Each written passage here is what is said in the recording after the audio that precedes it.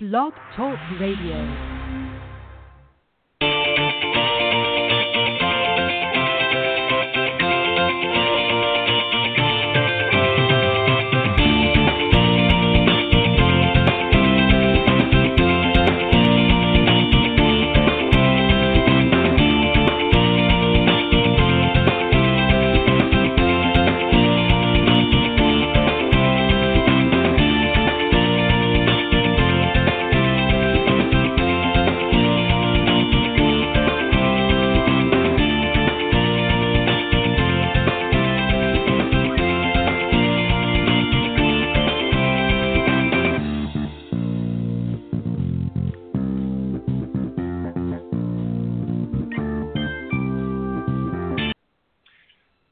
All right, good evening, everybody, and welcome to Golf Talk Live. I'm your host, Ted Odorico, and as always, we've got a great show for you. Going to be starting things off here in just a moment with another interesting discussion on the Coach's Corner panel, and I've got two good friends and great golf professionals here joining me tonight, and I'll introduce you to both of them here in just a minute. And then a little bit later on, I'm going to be joined by my good friend and special guest, Tim Kremer. He is the president and founder of Peak Performance Mind Coaching, LLC. And he's going to be joining. He's been on the show both on the Coach's Corner panel and also as a special guest. And I haven't had a chance to chat with him for a little while, so I invited him back here not too long ago, and he agreed to clear his schedule and come on, and we'll have a great discussion in the second half. But in the meantime, let me remind everybody that we are live every Thursday from 6 to 8 p.m. Central. Best way to find us, go to blogtalkradio.com, and in the search key, just type Golf Talk Live. And that will bring you front and center during the live broadcast. For some reason, if you can't join us live, not to worry, just scroll down that link. Again, it's blogtalkradio.com/Golf Talk Live, and go to the on-demand section, and that's where all of the shows, including tonight's, will be there in their entirety. Of course, you can listen to the recorded version whenever it's convenient for you guys. Some other great ways to tune into the program as well is you can go to iTunes.com, Stitcher.com, TuneIn.com, and now TalkStreamLive.com. And also you can actually catch the show under the podcast section at CastBox as well, both for this show and for the Tuesday morning shows, Women of Golf, where, of course, my good friend and co-host LPGA professional Cindy Miller joins me every Tuesday morning from 9 to 10 on the same network. So make sure you check them out. Always love to hear from you. You're welcome to call into the show anytime during our live Thursday evening broadcast of Golf Talk Live. The number to call is area code 646-716-4667, or you can certainly email any questions or comments to me personally at ted.golftalklive@gmail.com. And, of course, I update on all of the main social media sites, Facebook, of course, Twitter. My Twitter handle is TedandBuckCEO, and, of course, on LinkedIn.com. All right, as I mentioned, I got two great gentlemen joining me, and I'm going to introduce both of them, and then I'll bring them on for the Coach's Corner panel segment tonight, and we'll have a great discussion. First up, of course, is John Decker. He's a teacher professional at the New Albany Country Club. Back in 2015, he was named the Southern Ohio Teacher of the Year, and prior to that, he was a head instructor at the Grand Cypress Academy of Golf in Orlando, where he worked under a couple of great top 100 instructors, Fred Griffin and, of course, the late Phil Rogers. He's also authored the book, Golf is My Life, Glorifying God Through the Game, which, of course, has an accompanying Bible study with that as well. He's a motivational speaker and a good friend. Also rounding out the panel is Pete Buchanan, also a good friend. He's the founder, director, and owner of Plain Simple Golf, LLC, which, of course, houses the Plain Simple Golf Circuit and the Simple Swing Repeater Training Brace. And my good friend Pete has been teaching this great game to all of you out there for over the last 30 years. So, guys, welcome to Coach's Corner. Thank you, Ted. Thanks, Ted. Good to be here. All right, guys, as always, thank you for joining me, and I appreciate it. Couple things. Before we get into the discussion tonight, did anybody notice or did anybody watch the other night on the Golf Channel the Payne Stewart Awards, or awards, should I say? I did not. It was actually good. Just for those of you tuning into the show, Bernhard Langer was the recipient for this year, and of course they, talked about his career and all the other good things. And that very well deserved. I really like Bernhard Langer. Of course, he's now very predominant out in the Champions Tour, but I mean, it's just incredible what this man has done. And actually, when I say underrated, he certainly has the accolades. but you don't really see him featured as much. But it was just a very good. If you ever get a chance to go onto their Golf Channel's website and look at some of the footage and that, he gave a very compelling speech, and was certainly very humbled by it. And obviously he is a man of faith as well, which I know we all are. And he made no bones about expressing that throughout the evening on several occasions, including a follow-up interview by some of the reporters. So anyways, congratulations to Bernard Langer. All right, guys, what we're going to do here, we're going to talk about some of the traits. I've singled out 5 traits that every great golfer must possess, and we're going to talk about that in a second. But I'm going to pose a couple of questions to both of you. And, John, I'm going to let you go first this time. These are a couple of questions that I posed to the panel last week, and there's a reason why I want to do it again this week, and I'll explain here in just a second.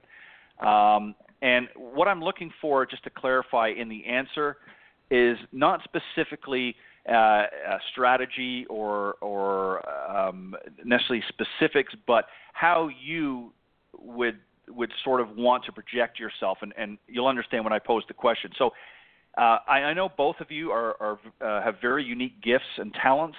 However, setting aside all of your accolades and credentials that you may possess as golf professionals, if I was coming to you as a potential new student, how would you sell yourself to me? John, you're going to go first, and then Pete.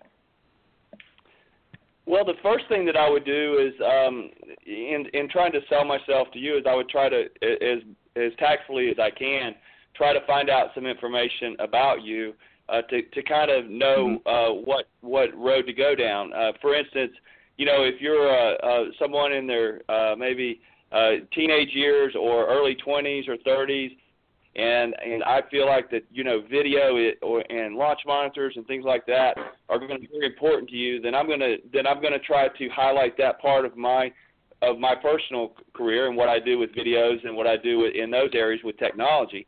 If you're someone maybe middle-aged or older, where that may not be resonate with you, then I'm going to try to talk about more about 5 years of teaching, talk about the experiences I had, working with tour players that you would know, like Payne Stewart or Seve Ballesteros or people like that, the people that I got to be around. Because a lot of times the younger people don't even know who those men are. So I think that's right. What I try to do is get to know you first, just in some simple questions, and just try to be myself more than anything. And then I want to get those things across without selling it too hard. So I want the person to feel like that I'm there for them, and it's not them being there to listen to all my accolades. I guess that's the way I would put it. Right. Great answer. The reason why I posed the question in the manner that I did, guys, and Pete, I'm going to let you go here. And as I said to the panel last week, I certainly mean no disrespect in posing the question in this manner. You guys have certainly earned every accolade that you have, and many more. But I talked to a few different people who just, we'll call them Joe Public. I won't give out specific names. And I asked them, I said, if you were looking for an instructor, what are some of the things that you're looking for? When you want to work with somebody, maybe it might be just simply taking a few lessons. It might be looking for some sort of a coaching program. One of the interesting comments that was made by this particular group that I was talking with was that as much as they understand the many different certifications and accolades, and certainly they want to make sure they're dealing with reputable golf professionals, but a lot of these accolades don't mean anything to them in the sense that they don't understand because they're not in the industry. They don't understand what TPI certified might be, as an example. And some might do, but a lot of people don't. So to them, it doesn't really resonate the same as it would for somebody like us in the golf profession. So the reason I want to pose that question is I want people that are tuning into the show for them to say, okay, if I'm looking for an instructor, yes, those different accolades certainly are important to take note of, but they're not the biggest priority. What I want to make sure is how am I going to interact with this individual? What does this person, how are they going to be approaching me and how are they going to be interacting with me and dealing with me? So, Pete, based on that, I'm going to pose the same question to you.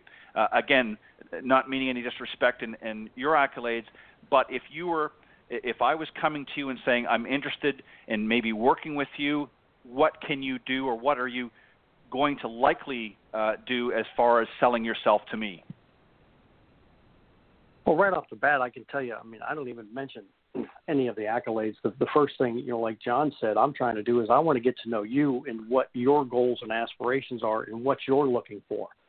So rather than me at the start trying to sell myself to you, I want to find out from you what you're interested in. At what level do you play? How much do you play? What do you want to learn? How do you want to learn? What have you learned? And what are the past things you've done with your golf game to get you to where you are now? And how, often have you taken lessons? I don't need to know who from. I just want to know how often you've taken them and how has that instruction helped or not helped your game?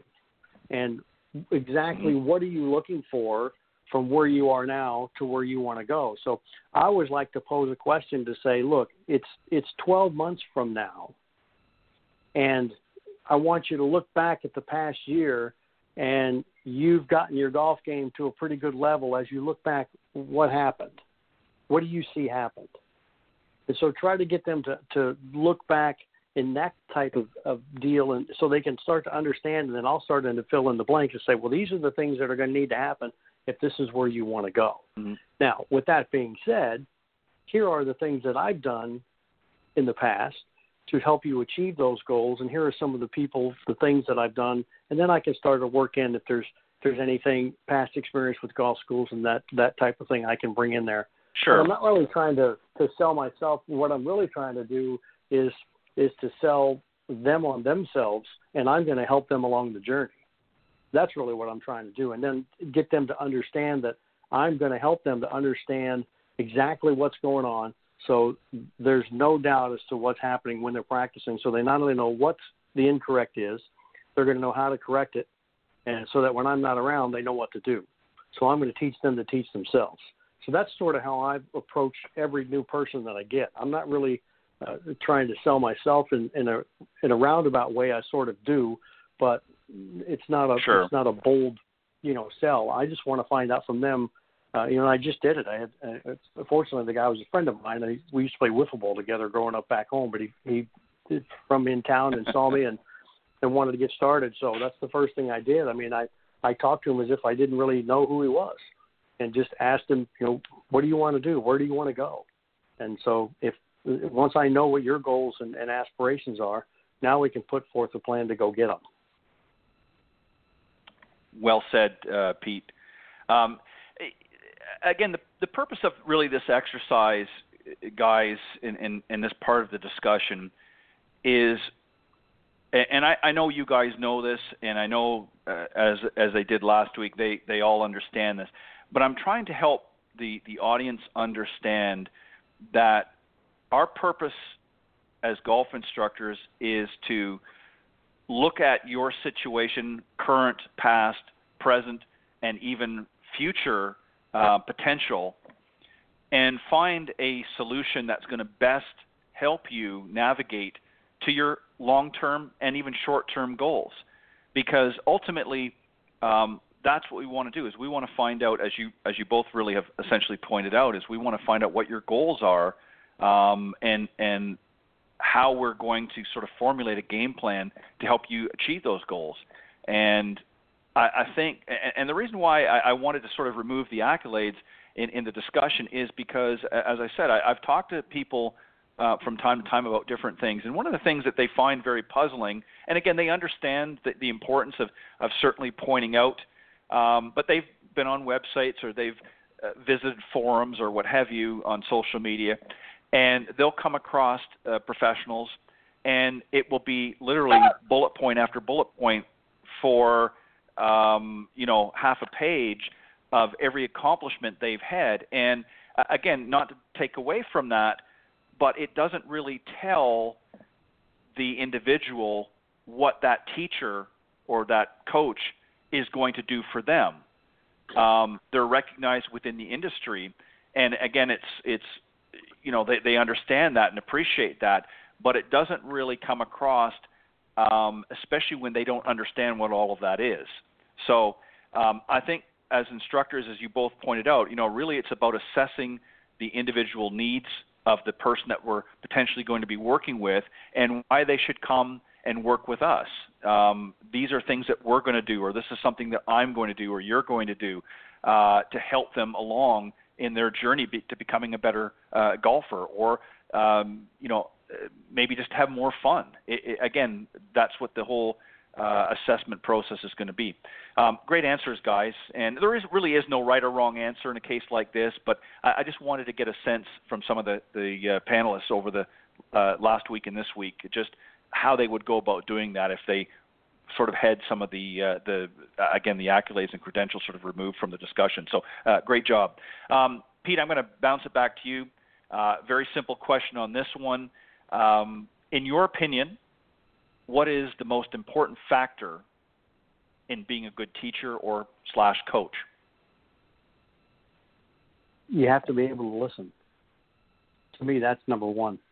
A lot of times we can discuss and say things to the student, but I think for the most part, you got to take a step back and listen to them and listen to what they need and what they want.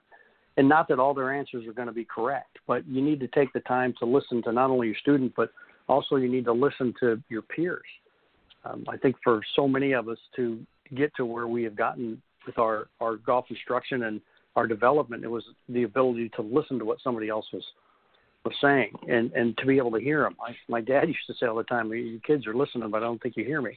But it's that's when we were in trouble. But I mean, you have to be able to listen, and secondly, you have to be able to communicate. Those to me are two huge things. Not only be able to listen to what's going on, but also be able to communicate a message and be able to talk in any way, shape, or form to whoever's standing in front of you. I don't necessarily think if you have, somebody who's got a PhD, you have to talk in that language, but you have to be able to communicate a message. So I think the ability to listen and the ability to communicate to me are two that are really important. And as you know, I got to spend some time with John Jacobs, and what a terrific communicator he was. Just to be able to listen to him talk to the students was just golden. And it was just amazing to watch him go from level to level to level and just be able to pick it up and just move right along from an 18 to a beginner to a 2 handicap. It was amazing. So I think those two things are very important. Yep, I agree wholeheartedly. John, what about you? I imagine on some level you concur as well, but any other thoughts that you might have as far as what you think are the most important factors in being a good teacher or coach? Well, I think Pete, nailed it pretty much. I mean, obviously listening is very important. I found one of the things, and the thing that really popped in my head when you asked the question to him, was you have to have the ability to say the same thing a lot of different ways. And that kind of goes along with what, you could have an engineer for your first lesson, and then you could have a housewife for your second lesson, and you could have a child, a junior golfer for your third lesson. And you have to be able to really get across the same information, but a lot of different ways, and resonate with that. And I think that to me is what I enjoy most about teaching, is the creativity of being able to communicate with people. If I had to sit there and say the same thing all day long, I would not want to be a teacher. I love the ability to be able to, whether it's in presentation, whether it's in storytelling, whether it's in simple explanations, whether it's in a demonstration, whatever it is. I think that to me is what great teachers have the ability to do, is they have the ability to get their message across to people of all different abilities, all different levels, and they do it effectively. And that's what I'm always striving for. And I'm, because it's challenging at times, because sometimes you meet people that maybe you wouldn't necessarily click with. Maybe it's somebody that you wouldn't hang out with on a regular basis. And what you said to that lesson before, you're trying to say the same thing and it's not resonating. So you've got to go into your, all right, now how am I going to approach this? How this person thinks differently, and I've got to go about this a different way. And that to me is what can be difficult, but really is what I love most about teaching. Yeah, a great answer as well. Guys, what I found, and again, this comes with experience. This is something that, I say this respectfully to my fellow golf professionals that might be listening into the show, and of course to both of you. Certifications are great, but I think that experience trumps all the certifications, because as you develop and hone your skills as a golf professional along the way, you learn different things, just like what you are both talking about, and that is to communicate with the students. John, as you pointed out, you might be speaking with one student and it might resonate very well, and you try the same, sort of verbiage with the next person that comes along for the next lesson, and they're scratching their head wondering what you're talking about. And it may be something simple that the second student might be more receptive to visual cues as opposed to verbal cues. So being able to adapt like that, sometimes even on the fly, is critical to be a good instructor, a good teacher. And I think this is why, as much as it's great when we see a lot of these books and instructional products that are out there, sometimes those products are only hitting part of the market, whether it be visual or whether it be verbal communications, because everybody has different learning abilities and learning styles. So it's very critical that we continue to adapt as instructors and be able to, look at each individual as an individual and address their needs and concerns as best we can, but not sort of draw a blanket. And I think sometimes, people can do that as a general rule. So I think what you guys are talking about is spot on. All right, let's, John, take a deep breath. I'm going to come back to you. We're going to move on to 5 traits every great golfer must possess. And I'm going to pose each of the traits out there, and I want to get your thoughts. Number one, and doesn't necessarily have to be the most important, but number one is what's considered one of the top traits is being confident, almost bordering on cocky. Do you agree with that? To be a great player, that you have to obviously be confident, but you also have to have a certain amount of cockiness as well. Is that a true statement, do you think? And if so, why would you say? Well, I love the line that Bob Rotella in Golf Is My Life, or Golf Is Not a Game of Perfect, is he said you want to have a conservative game plan and a cocky swing. And I think that's a great way to approach golf, is you want to be confident in what you're doing. I always tell my students, I would rather you hit a shot that I might be looking at, go, what is this guy trying to do? He's trying to hit it. It might be a shot that I don't think is the right shot, but if he believes he can hit it, I would rather him hit a shot that he believes that he can hit than to hit a shot where he's thinking about, he might be playing the right shot that I like, but he's thinking about his golf swing, or he's thinking about the negatives, or thinking about the water, or whatever it is. So I think you have to have confidence in any, whether you're shooting basketball or whether you're playing golf, you certainly have to be confident. Whether it's cocky or confident, that's up for discussion. But I think that's what great players believe, that they can hit the shot. So if that's what you're talking about, then yes, that is important. Yeah. Yeah, and let me just to expand a little bit, Tiger Woods is a great example of that. Tiger Woods certainly, some people might argue that in his game right now, but a lot of people use the word actually not so much cocky, but more arrogant in his demeanor, because when he was first coming out on tour, he had a lot of confidence in his game and his ability. He knew what he could do. He knew when he had a certain club in his hand, what he was going to be able to accomplish with that, and what shots he could pull off with that club. When he used to pull out his 2-iron and hit a stinger shot off the tee and be straight down the middle of the fairway. He did that with confidence on every single time that it was required. And so it was a certain amount of cockiness to a point, but it wasn't a arrogance, really. I mean, it was perceived by some, but I mean, that's, again, typical fodder that the media and others might inject in it. But really, it was a confidence in his game and his ability. He knew what he could do. Pete, what do you think about that? Do you think, again, confidence sort of bordering on that cocky is an important trait for an accomplished player? Oh, without question. I echo what John said. I mean, you have to be confident in what's going on out there in order to play well. Confident in not only your abilities, but, just yourself in general. You have to believe in yourself. And, I tell a lot of the guys that are out there playing, I said, once you stop believing, I mean, if you have a good sound mind, it can make up for the lack of, some of the abilities you have in your game. Being confident can bring you through that. Because sometimes you may not be swinging very well, but if you're confident and you're moving ahead and believing in yourself, you can move right along. And I do believe it should be a little bit edgy or a little bit, arrogant. I mean, Tiger, as you mentioned, 6 straight USGA championships. I think he could back it up. Even before he got out on tour. And who else has done that? Nobody.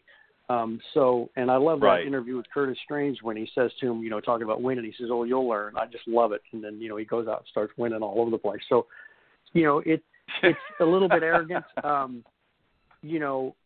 and I think that arrogance is pretty good. I mean, guys used to ask me, when you played in tournaments, I said, I was very cordial on the first tee, but in the back of my mind, I was shaking their hand saying, "Good luck." But then, I was saying to myself, "I'm going to kick your rear end today too.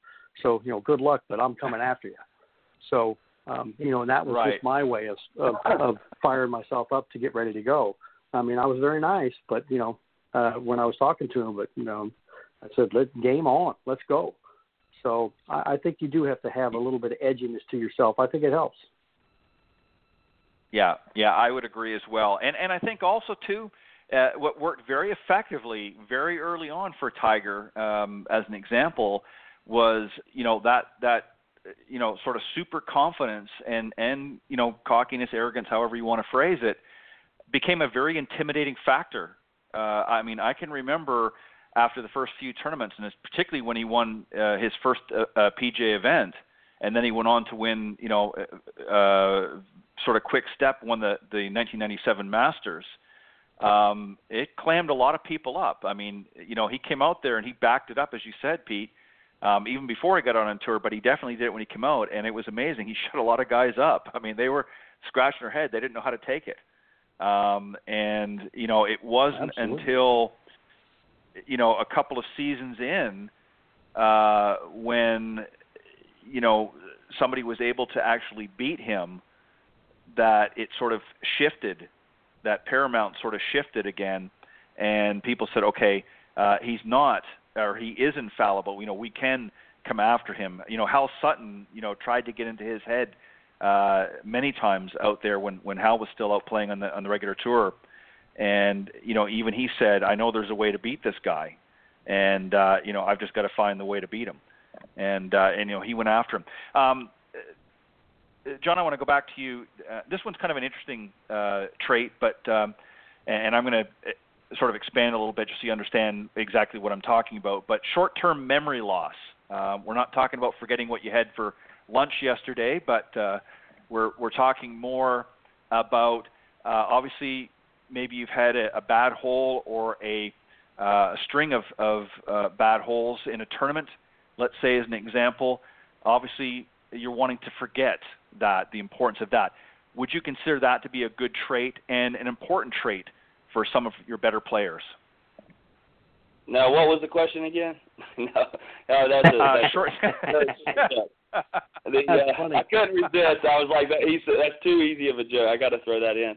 I think that's very important. I always, when I speak to like First Tee and groups like that, I always talk about the golf ball, and I say, the most important shot in your life will be the next shot that you hit. And I said, yesterday is a mystery. Or yesterday is history. Tomorrow is a mystery. But today is a gift from God, and that's why we call it the present.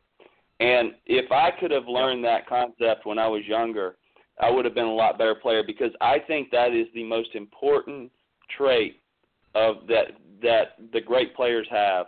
It's what the great cornerbacks have in football. It's what the great three-point shooters have in basketball. Is if they miss, they forget about it and they go to the next shot.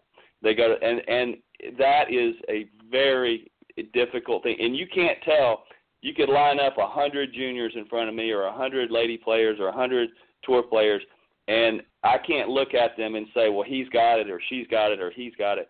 It's something that you observe by watching players when they play on the golf course, and it's very difficult skill. And we all get upset. We all hit shots where we get frustrated, and you know, there's been so many times where I was like, I'm done with this. I'm done playing, and then the next day I'm out there, you know, trying again. So that ability is so important, because the bounce back, it only matters if you can do it during the round. It doesn't matter after the round. You know, you can say, well, forget about it. You got to be able to forget about that bad shot during the round, and that to me is maturity. It's sometimes a poise. Some people have it naturally, some people don't. Some people have to be taught how to do it, and it's something that's it's a gift that I think is very important in really learning how to go low. And that's what the great, I think Phil Mickelson is the epitome of that, because that guy will try any shot. He doesn't care, and he plays with like a reckless abandon. And if he hits the ball in the water, the next shot's going to go. He's going to fire at the pin on the next shot. He's not going to give in. And I think that's a unique ability, and that's one of the reasons why I enjoy watching him play golf, because that's not my personality. But I always like to watch people who can do things that I can't, because I try to learn from them. So I think he would be an example of someone that has a short-term memory. Yeah, and I think you could also add on there the first trait, confidence and bordering on cocky with Phil as well. I think Phil can be a very aggressive player, you know, trying some shots sometimes when most would probably give up, as you suggested, you know, especially after, you know, hitting a shot in the water. Some might say, well, you know what, I need to play it safe now in order to save par or whatever the situation is. And Phil's like, no, I'm going to do this because I know I can do it. And that's where the confidence comes in. Pete, short-term memory.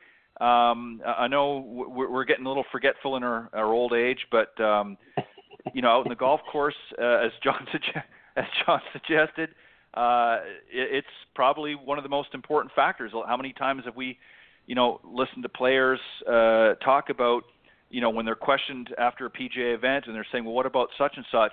And, you know, I remember Bubba Watson, after winning one of the Masters, said, you know, I don't remember.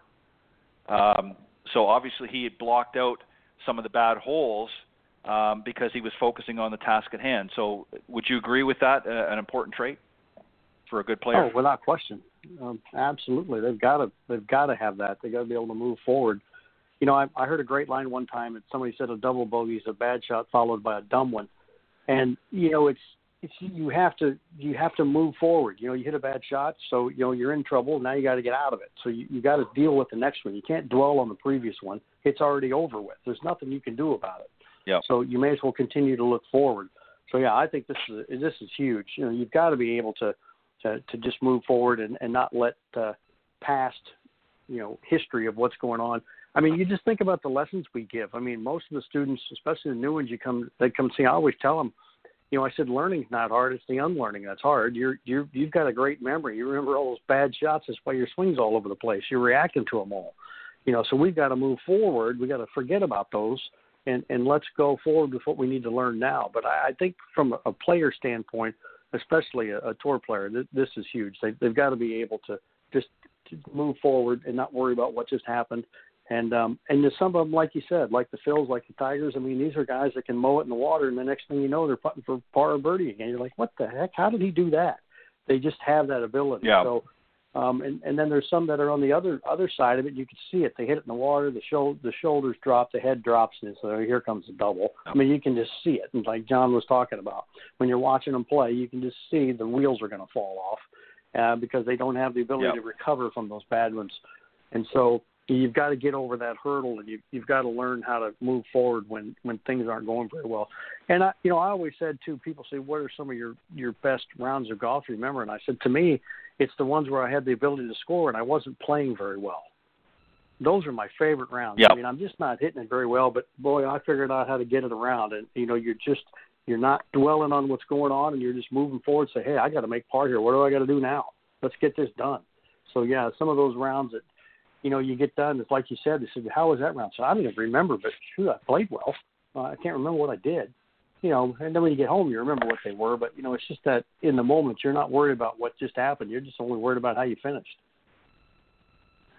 Yeah, you're exactly right. And, it often reminds me, too, of this thought, if I was to look back and somebody was to say to me, do you want to be remembered for winning tournaments, or do you want to be remembered for being the best ball striker who never won a tournament?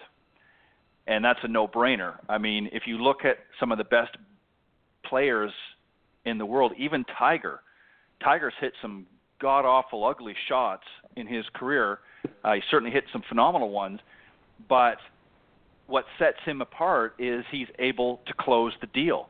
I can think of a number of tour players, certainly good players. They certainly may have won a tournament or two, but are some of the best ball strikers on tour, but they don't win much. So, when I hear people saying, and certainly we all want to be able to hit the ball a little bit better, but when I hear people to the point of almost obsessing with becoming a better ball striker, right away I know that their focus is on the wrong area and in the wrong direction. Improving ball striking is one thing, but if your sole focus is to be a better ball striker and not on how can I score better out on the golf course, you're never going to rise to your full potential. And you might be a good trick shot artist, and you might be somebody that can wow them on the driving range, but you're not going to be holding up too many trophies at the end of the tournament. So just some thoughts there. Pete, I'm going to bounce it back to you this time. Number 3 is, and I think this is important as well, and I can think of a couple of players who come to mind, Tiger again, of course, and of course Jack Nicklaus, but the importance of having a singular focus. And obviously we know what that's about, but just for clarity for those tuning into the show, obviously is an ability to be able to narrow one's focus on a specific task at hand, not thinking about necessarily 2 or 3 holes down the road, or as we just talked about, 2 or 3 holes back, but focusing on the task at hand. Talk a little bit about that, Pete, on how important a singular focus is to some of the better players. Well, I think you just mentioned 2 of the best that ever prepared themselves to play tournaments, Tiger Woods and Jack Nicklaus. I mean, you talk about a singular focus. Their focus was on how am I going to win this. They play to win, and that's a focus that's out there. So they're going to be able to take the golf course apart and look at it when they're practicing with one single thought in mind: is I want to win this tournament. I'm going to play to win. I mean, Tiger said that many times. You can hear him say, "Well, I entered it because I'm trying to win." And so even where he's at now, you can still hear the same thing. He understands where he is.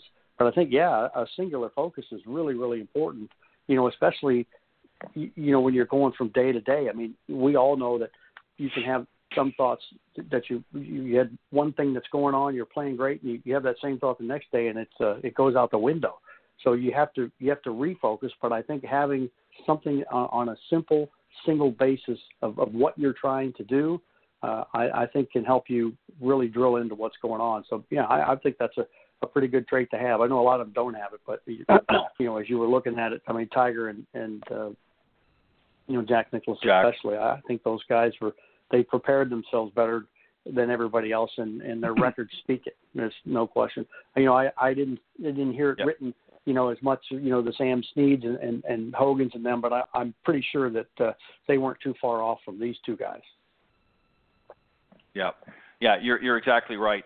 And John, I think that again, this is something again, it falls into a skill set.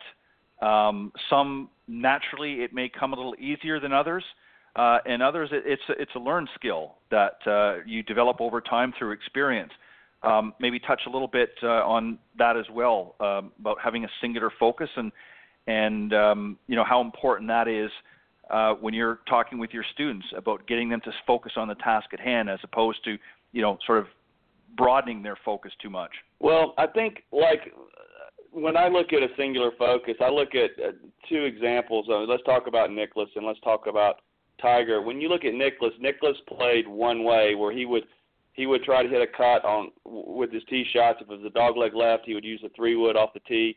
If he couldn't get his driver in play, he would go to his 3-wood. If he couldn't get his 3-wood in play, he would go to his 1-iron. If he couldn't get his 1-iron in play, he'd go to his 2-iron. He had a system, and he never varied from that. He pretty much, unless he was behind a tree and had to hit some sort of shot, he pretty much played a cut the same way. Where Tiger is they both have the singular focus in the way they're approaching a golf course, but Tiger does it differently, in my opinion, because Tiger, first of all, does not hit as many fairways as Jack Nicklaus did, but Tiger has the ability to create shots that Nicklaus wouldn't even think of hitting, and he can. I think the most important trait for winning or one of the most important traits for winning at Augusta, for example, is being able to work the ball both ways. Because when you're hitting your iron shots into the greens, to be able to draw or cut a ball into the greens because of the slopes is very important in being able to control where your ball ends up, because you're always wanting to be below the hole. And so you have two examples when Nicklaus would play a cut, and a guy like Nick Faldo and Tiger Woods, when they got in the fairway at Augusta, they could bring it in from both directions. So they both had singular focus, but they were different in the way they approached it. And so, like when I was working with Bob Sowers when he was on the PGA Tour in 2008, he did not like dogleg lefts, and he liked to cut the ball off with his driver. And I told him, I said I don't care if the hole's 500 yards, hit your 3-wood off the tee. And he fought me a little bit on it because in his mind, he just could not wrap his mind around hitting a 3-wood off the tee. And we went to when he played at Sedgefield, it's a lot of dogleg lefts, some long holes that are dogleg lefts, and he hit 3-wood and he came in 9th that week. And so that was an example of having a focus and having a plan and sticking to the plan, no matter what the yardage is. Saying, hey, this hole does not fit my eye, so I'm either going to try to use another club, or I'm going to try to fit my swing into this hole, which may not be the right thing to do. So that goes back to having a conservative game plan and a confident, cocky swing. Is the way I would look at that. Yeah, that's a great observation. Very interesting analogy of both Tiger and Jack. And I believe you're exactly right there. Nicklaus certainly had a more conservative. I mean, they both were able to play a power game. Obviously, Nicklaus could be very long off the tee during his time, but he was a much more conservative, and I would consider maybe a more methodical player, where Tiger was able to manipulate the ball, I think, much more effectively in a lot of ways than Nicklaus was, but he wasn't always as accurate as you suggested off the tee. So very good observation. I like that. John, again, take a deep breath. I'm going to come right back to you. Having a creative, and obviously, since we've already mentioned him, Mickelson is somebody that I would think about this, having a creative mind's eye. A lot of times we have to be very creative out in the golf course, and it's not always going to be tee to green. We might always going to find ourselves in the middle of the fairway, and some interesting shots might have to be made. So I think that's also a trait that many great golfers definitely need to have. Would you agree with that as well, having a creative mind's eye? Yes, and golf was originally. Is this for me? Yes. golf was originally meant to be played on the ground, and so when you look at link style golf and being able to hit, that's one of the things I enjoy about the Masters and the British Open is when the guys are missing greens. There's a lot of different ways. You can go high, you can go low, you can putt with a hybrid or a 3-wood or whatever. And so I always challenge my students, and I say each year you should try to put one new shot into your game. Don't always say I'm going to putt from off the green. Now, if you have a situation where it calls for putting, then I have no problem with that.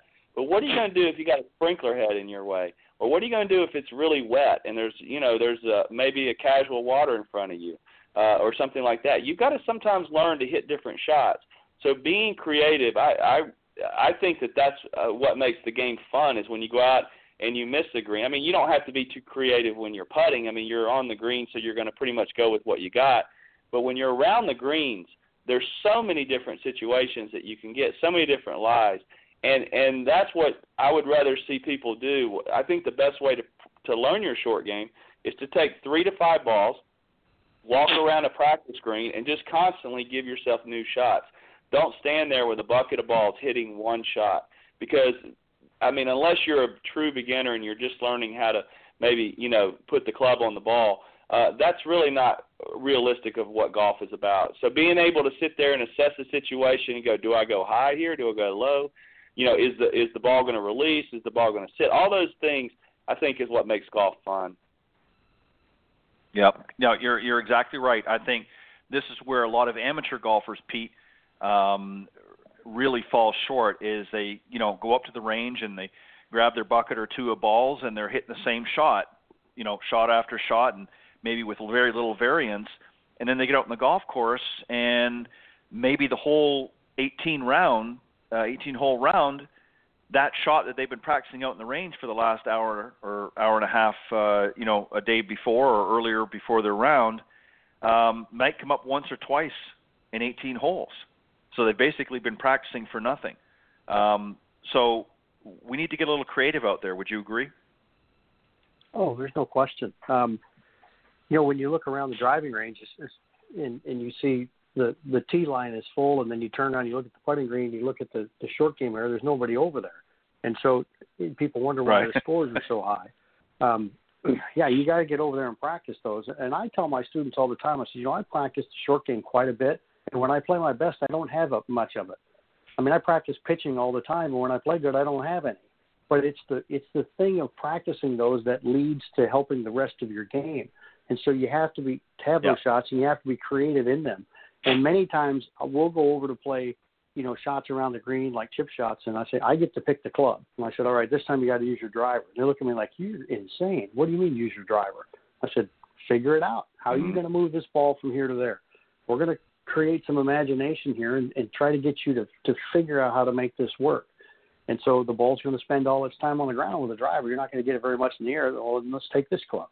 So I like to give them different clubs all the time and make them adapt the club to the situation so they can figure out, how to make the shot work, how to make it work. And so I think that makes them a little bit more creative overall as to what they're trying to do. And, they need to spend more time. I mean, I've got a new player that I'm working with, and I told him, I said, we're probably going to start off spending about 70% of your time in putting, chipping, pitching. And he said, well, what about the long shots? I said, we'll get to those. I said, we'll do enough of those, but we got to make sure that you do these short game shots because I want to teach you how to score first. So when you get around the greens, I don't want it to be an issue. And so let's get it to where, we can reasonably get it in the air down the fairway. But when you get around the greens, there's situations you're going to be in that you're not going to know what to do. But we're going to practice those so you know what they are. And that goes back to what you were talking about on number one, confidence. If you got confidence in your short game, you take a guy like Sevy, you can drive it off the earth and still play well. So he had, he knew, if he hit it in the ball washer, he'd get up and down. He'd figure out a way to make it work. So he could hit it anywhere. Yep. And so that's, a lot like Bubba, too. I mean, even though he drives it pretty straight, they know they can get it done. Yeah. And you're right. It goes to confidence. And Sevy had the complete package. I mean, he could drive the ball pretty well. He certainly wasn't the best on tour, but he could come up with some interesting shots. He was obviously a phenomenal sand player, and he was very creative. And I think that that's an extremely important thing. And people, always say, well, how can I make it more fun? How can I make my practice more fun? Well, there's a good example right there. Get out and practice some different shots. Make it interesting. I mean, I love golf just as much as the next guy, but if I went out and practiced the same thing day in, day out, I would get bored. So, you have to be willing to be creative and be a little inventive when you get out to the practice tee, and that's the time when you work on your creativity. And as John suggested, yes, obviously for a novice player, you need to get out there and work on good contact. So you might have to be a little bit repetitive initially, but once you're confident in that and feeling that you're striking the ball well, now's the time to have some fun with it and get out there and work on some different shots. Try, make these, 2 or 3 adjustments and see what happens. And, now you're drawing the ball, or maybe you're fading the ball as opposed to just hitting a big old slice. So be a little bit experimental. And this is a great opportunity to work with your teaching pro or coach and get them to help you make some of those changes and have some fun with it. And, people are always saying, I want to have fun. Well, that's a great way to do it. All right, Pete, I'm going to come back to you, and this is the last one, number 5, a competitive fire that burns. I think we would all probably agree that the best players, when they're playing their best, those competitive juices, if you will, are churning up inside. I would think you would agree that that's an important trait to have to be a good player. Well, without question. You look at so many of these, tour players, they're competitive in everything they do. It's not only on the golf course. You watch them, they'll play ping pong or billiards, they want to win. That's just a drive that they have. They love to compete. And I think that's something that, is very, very important. I try to teach that into a lot of my players. I said, I want you to, the desire to be there, to really play well, and just that fire to compete. A lot of them have it because they want to win, but I want them just to be in the competition, just having fun, being out there, grinding it out in those tournaments and having some fun. That's a good competitive fire to have, but I also want them to have that to play well, to really strive to play well. And I think that falls right into that category. To always, have that desire to compete, to do your best, to really try to play well, and always try to achieve that. And I think as they continue to do that, your students will improve. But I think the tour players, especially, they all have that, and they all love to compete, and they all want to win. And they've all come from situations where they have won before, as juniors moving up. So they know what that's like, and so that fire's still there. They're all trying to win a tournament. Whether it's trying to win your 80th or 81st, or whether you're trying to win your first. They're all out there trying to compete. So, yeah, this is definitely a trait I think that is important to have. Yeah, well said. John, I'm going to let you wrap up with your thoughts on this competitive fire. How important is that for some of our better players and for those that want to get out there and do their best and play competitive golf? They've got to have that sort of inner burning, if you will, in order to do that. Would you agree? Yes, and I think something that's important is having the ability not to give up and not to quit. That was one of the things I learned from Phil Rogers. He said you never quit on a hole, because you might drive it in the water, you take your drop, you hit it up by the green, and you might chip your next one in the hole. You might make a 50-footer, or you might hole a ball out, from the bunker, or your opponent might 3-putt and win, from 6 feet. You never give up. And I think that is so important, because everybody wants to win. Everybody wants to win. That's like saying, does anybody want to win the lottery? Everybody wants to win. But having the ability not to give up, because I see so many people, especially junior golfers, when they go out and they get off to a rough start, they just throw in the towel, and they just put their head down and they quit. And that's the thing of all the things that Tiger Woods has done. And I'll be the first to say I've never been a huge Tiger Woods fan. I've always been a Jack Nicklaus fan. But the one thing I respected most about Tiger Woods was that cut record that he had, about all those cuts he made. I can't remember what the number was, but it told you that he would never give up. He would never quit. He might be on the cut line, have no chance to win, but he would grind it out. And there's a lot of guys, even on the PGA Tour, and you can just see it, where they just maybe they're coming in the last 4 or 5 holes and they're not going to make the cut, and you can just see the way where they're playing and having the ability to grind it out.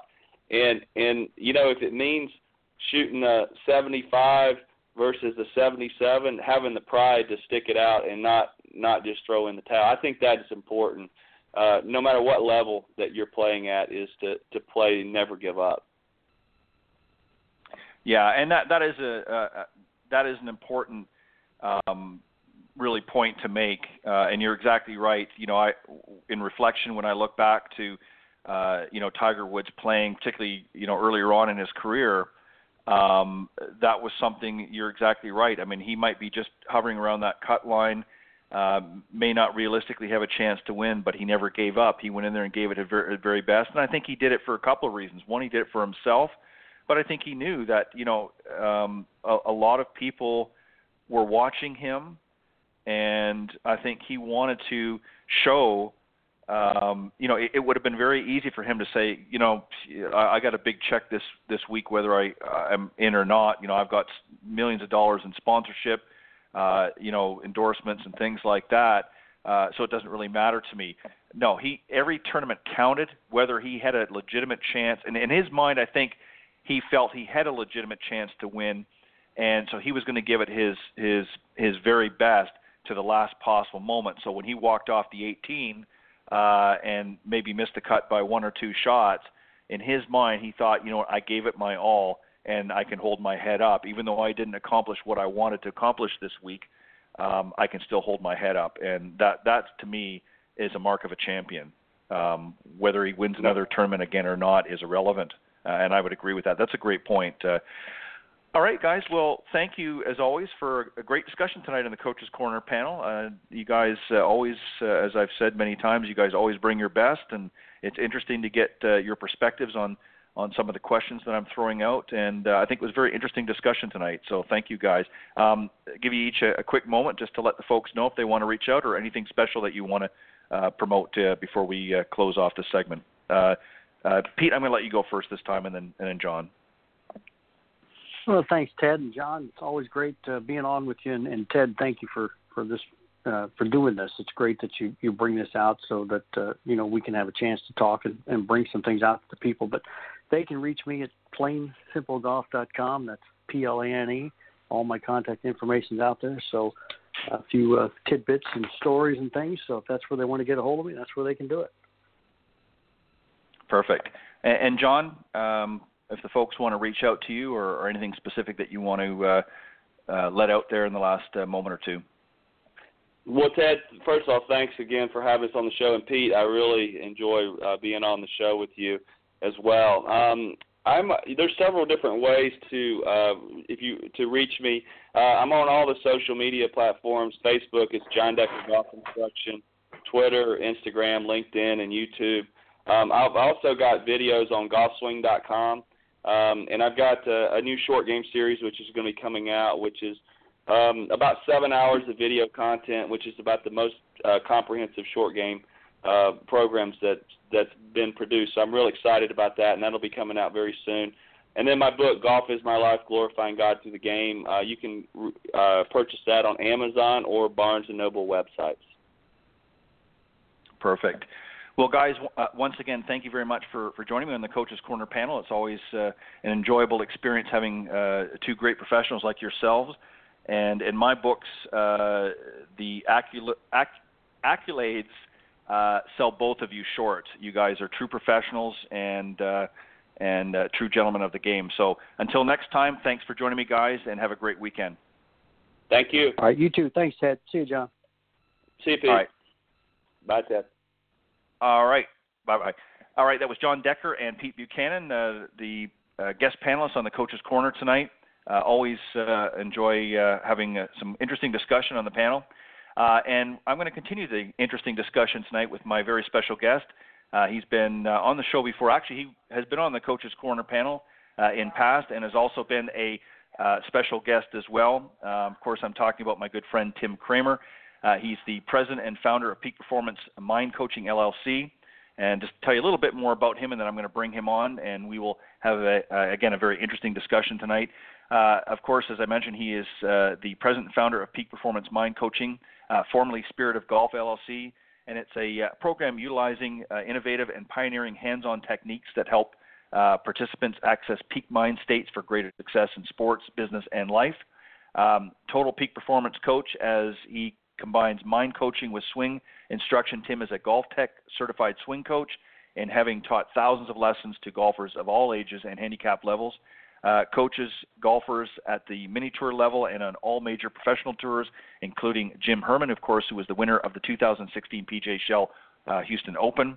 Additionally, Tim coaches professionals, ranked amateurs, university teams, and aspiring juniors in other sports as well, including tennis, football, baseball, and volleyball. So without further hesitation, let me bring on my very special guest this evening, Tim Kremer. Good evening, Tim. Ted, how are you? Welcome. Hey, how are you doing tonight? Yeah, thank you. Thanks for having me back on. No, how are you doing? You know, it's funny. I'm doing fantastic. I was thinking about you recently. We actually did a Coach's Corner probably about a month ago, and I was trying to find something to talk about. And as I was putting my notes together, I happened to, for some reason, I don't know, I came across your site, and I saw something at the time that sort of piqued my interest. So we actually paid you some homage, if you will, that evening on Coach's Corner with a few questions based off your site. Must have been a slow night. Great information there. Yeah. Okay. It was Thank a slow you. night. Yeah. Now you've got some great stuff on the site, and we're going to talk about some of that here tonight. A little bit differently than what we did a few weeks ago on Coach's Corner, but you've always got some interesting ideas and perspectives on really how to sort of marry, if you will, the mental side of the game with the physical side, and I want to talk a little bit about that tonight, just to let the folks know exactly what it is that you do. So I want to read a couple things. These are things that obviously I've pulled off the site, and then I've got some questions wrapped around it. So if you're ready, let's get to it. All right. As I am ready. Talked about I know you are. As every elite athlete will attest, achieving states of peak performance must at some point move beyond physical talent into an empowered state of mind. It is then the journey turns outside in, a game within the game in which thoughts and emotions remain strong and stable in spirit of what the courses throw our way.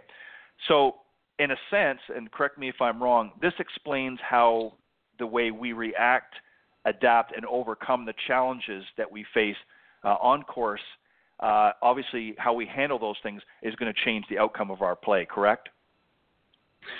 That's absolutely correct, and I think we're already getting to probably the essence of what I coach and share, in that most performance, as you know, is the emotions and the thoughts and that we think and feel, and they're only as good as our performance. And what most athletes do is they spend most of their time within the context of the mind game just reacting to performance. And as a result, it's kind of like a yo-yo effect, that when they're playing well, their minds are strong. When they're not playing well, arguably their thoughts and emotions are often weak. So the work that we do is really to get the mind strong and stable and out in front of performance. And a couple things happen. One is that as we become stronger and more stable, obviously we bring a very different skill set to the game. But secondly, what we see is that performance literally rises very quickly, because now performance, which is always a match to the mind in a sense, every time we even swing a golf club, there are signals going from the brain into the body. So it would be impossible to swing a club without some sort of signals being received from the brain. So that's really what this is about, is just flipping the paradigm from performance leading to emotions emotions really controlling performance. Yeah, and well said. You know, we were talking about just here in the last few moments on the Coach's Corner panel, we were talking about, you know, some of the top traits that are better golfers, and of course we're talking about the elite golfers have, and, you know, we talked about everything from a confidence and almost a cockiness, if you will. We talked about things like, you know, having a more singular focus as opposed to sort of a broader focus. And one of the interesting things that one of the coaches, and I think you might have been actually online here and might have heard this, but talked about Tiger Woods and how that even in a round when he didn't necessarily have an opportunity or wasn't going to have a chance to make the cut, he still went in there with, with everything he had right up to the last moment. And that speaks to really his mindset.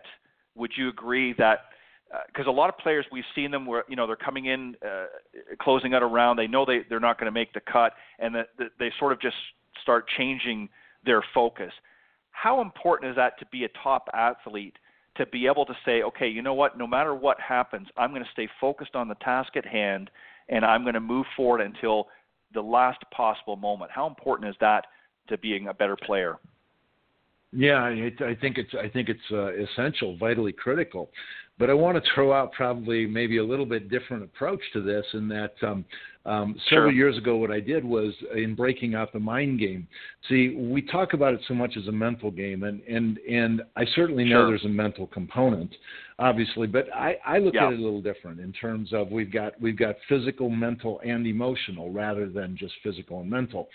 And the distinction there, Ted, is that I believe the mental part of the game, which includes focus, is more of a strategy type of processing within thoughts. And so strategy would be how far I have to the hole, where the wind is blowing, the lie of the ball, what club I want to hit, what shot I want to hit. Then we get into the world of emotions. And that's where we get into qualities such as confidence and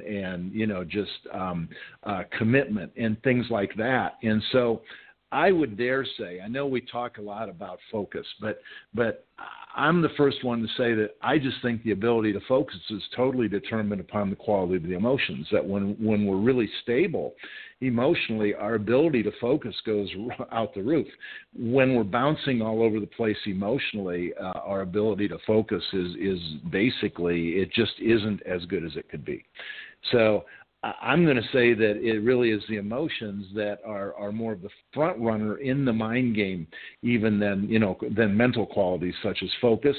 The other one would be visualization, and I've had the privilege or whatever to work with some people who yip, have the yips. And as you know, the yips can be very debilitating to a golfer. Yeah. Yes. And so, again, we can do all the visualization work that we want, but if we can't get somebody who's yipping, you could sit there and have them visualize something smoothly, or the smooth roll of the ball, or the smooth flow of the putter face. But again, to me, until we can get the emotions in a good space, their ability to repeat or even visualize effectively, again, just goes right out the window. You know, that it's funny you mentioned that, because a very good player for many years, I enjoyed watching him. He, of course, a tall player from Australia, Ian Baker Finch comes to mind. He was one that really struggled with that, and to the point where it moved him from competing on the PGA Tour to becoming at that time an announcer in the booth, simply because he couldn't overcome exactly what you're talking about. And when you get into a situation, let's talk a little bit about that, because I think that's something obviously not everybody struggles with, but let's talk about that. When you get a player, somebody like that caliber, who suddenly gets really debilitated, how do you, as a coach, what would you do with that player, and how would you help them move to a successful transition back to playing again? How would you work with that? Well, one of the things, and one of the things I would say about that very thing is that, and you've obviously had discussions with people with the yips. But the funny thing about the yips is that when the pressure, or the perceived really pressure, is just perceived emotion anyway, but that when the pressure is not on, they almost can't yip. And so it is arguably, of course, it starts with something physical. There's no doubt that there's a breakdown in the swing at some point, but once it gets to the stage of the yips, it becomes so emotional that the folks that I've talked to, it's no different than putting your finger in a light socket, and it is it's that immediate and that powerful in terms of just how it basically puts the body into a spastic mode. And so what we do with the yips is basically we work to get a player into a very calm, stable state of mind, so that they're focusing almost more on just feeling calm and stable throughout the stroke rather than the stroke itself. So the focus, the mindset goes more to stability of emotion and just feeling good or feeling calm, and not losing that sensation. And just, it may start off with just a very, very basic stroke or whatever, but to make it the priority to just feel good, and then little by little by little, the pattern does begin to break. But it's a tough one. It is tough because, again, it happens so strongly on an emotional level that, and then of course the belief goes right out the window, the desire to play, the desire to compete, and before long, it becomes a pretty big obstacle. And the other thing too that you've seen is that I would dare say there's probably not a golfer on the planet who struggles with the putting yips who probably doesn't have 20 putters in their garage. And again, the funny thing is they can take any putter, and when there's no pressure on, and again, so that's why I would say that it is a mindset, because when there's no perceived pressure, it's really hard for them to yip. But as soon as they get into a situation where kind of the brain kicks into that mode of, oh no, this could happen again, that's when it goes back into the yip response. Yeah, and I think in the case, and I'm certainly don't want to profess that I'm analyzing, and I'm just using him as an example because he's one that I thought of, sure. Ian Baker Finch. But I think in his particular case is he was not able to make that transition. And would you agree that that's something that has to happen relatively quickly in order to be successful? Because obviously the longer that you're continuing down that path of sort of the wheels falling off the bus, the harder it's going to be able to get back on track. And I think that's what happened with him. I mean, this is this is going back probably 20 years now. Oh, no, so, please. Obviously, sure. You know what I'm saying? So would that be something that you would agree with as well, that in order for it to be successful, to get them back on track, that it's something that you want to make sure that you address fairly quickly and get them doing some of the techniques that you're talking about? Absolutely. Once it goes into the full-blown yips, and again, the misperception to me is that once we start down the yip road, I mean, I think that if the suggestion I would have for anybody that even remotely starts to do it, to get to somebody, but that's maybe one of the problems with some of the coaching, is that the coach is just going to see, well, the putter's coming back too far to the outside, to the inside. They're twisting, and they are, and I agree with that.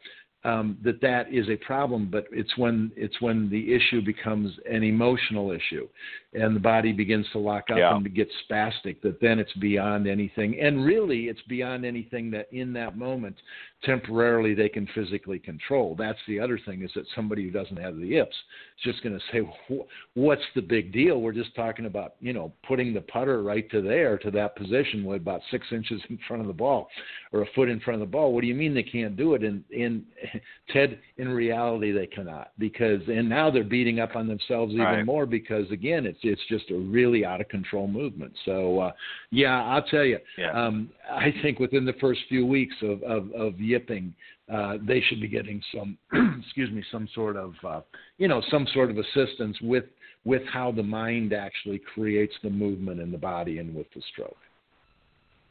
Yeah, I think it's almost very similar in what happens to a person, and please correct me if I'm wrong, but from the mind's perspective, if you were sort of to wave your hand over a hot object, a stove or something, and now your mind is saying, okay, that's going to burn, and so every time you're put in that scenario, that sort of imagery comes back in. Is that kind of the same thing that's happening with the yips? Is every time they're put in that situation, that negative sort of record plays in their head, and that's why it's difficult. That's absolutely correct for them. Yes.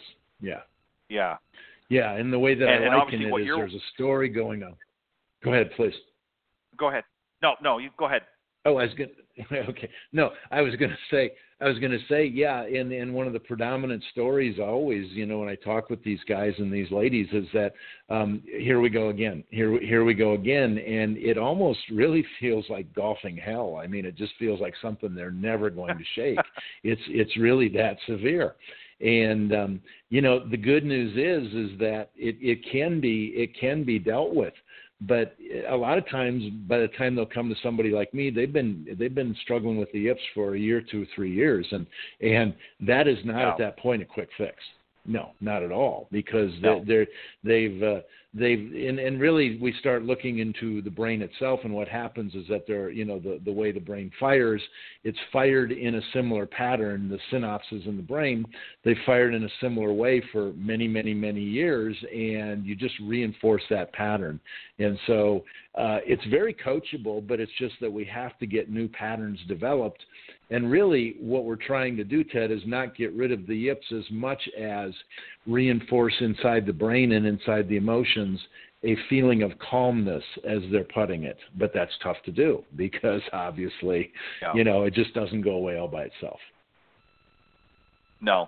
And again, it's a process, a journey, if you will.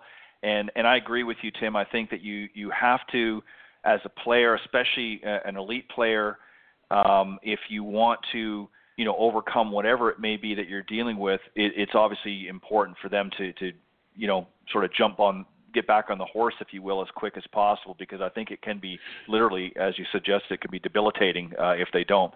I want to ask you something. Yeah, I want to ask you something here, Tim, if I can.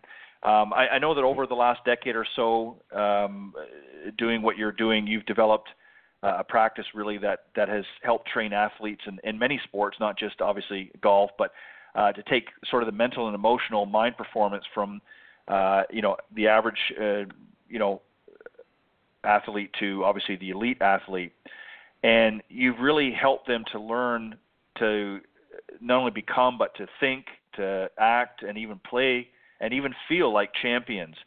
So there comes a point in time when obviously there's a switch, if you will, that sort of gets flicked, that sort of an average player suddenly develops the skills to become a better player, and something inside sort of changes. So talk a little bit, if you can, what's involved in sort of flicking that switch, as it were, from sort of becoming just a good player to an elite player? What has to happen inside? Yeah, Sure, it's a very interesting question. The progression that I normally see, Ted, with athletes in any sport, but the bulk of my business continues to be with golfers, but is that they develop really, really incredibly solid swings. I mean, I always jokingly say you can walk down the practice range of any tour event, and you just could not look at them hitting balls and not believe that every one of them is about to win the tournament. I mean, they're that good as ball strikers, right. and you see that. We get to the first hole, and then they start going right and left immediately. So that always tells me some story that they're telling themselves has changed inside the head. But so first of all, there's that development. Then what I've seen, the second progression, is that they go into down the fitness road. And by the way, I'm totally in support of all. I love the swing. I teach the swing. Love the golf swing. Love working out. So I'm not knocking any of these, but we do this at the expense of an untrained mind. And what one of the analogies, I do clinics all over the country at a lot of private clubs.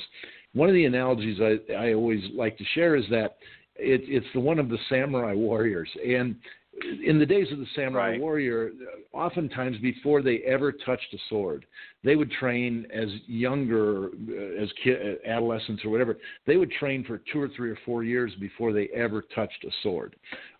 We don't do that in golf. We hand you a club, you go to the range, you hit a few shots, and you're already off in the weeds being upset.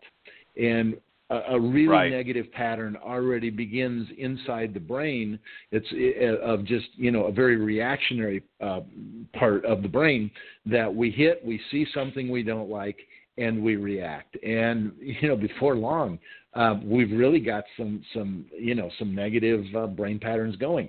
Now, it's important to me, too, that as we talk about this, by that negativity, I don't mean that it's good or bad. What I view more in terms of the negativity is that it locks up the body. So I look at it more from an energy flow standpoint than I do a personality trait. Right. Because it's very easy to look at a player who's upset and say, he's just got a bad temper, and he's off in the weeds, and and it's like, yeah, of course he is.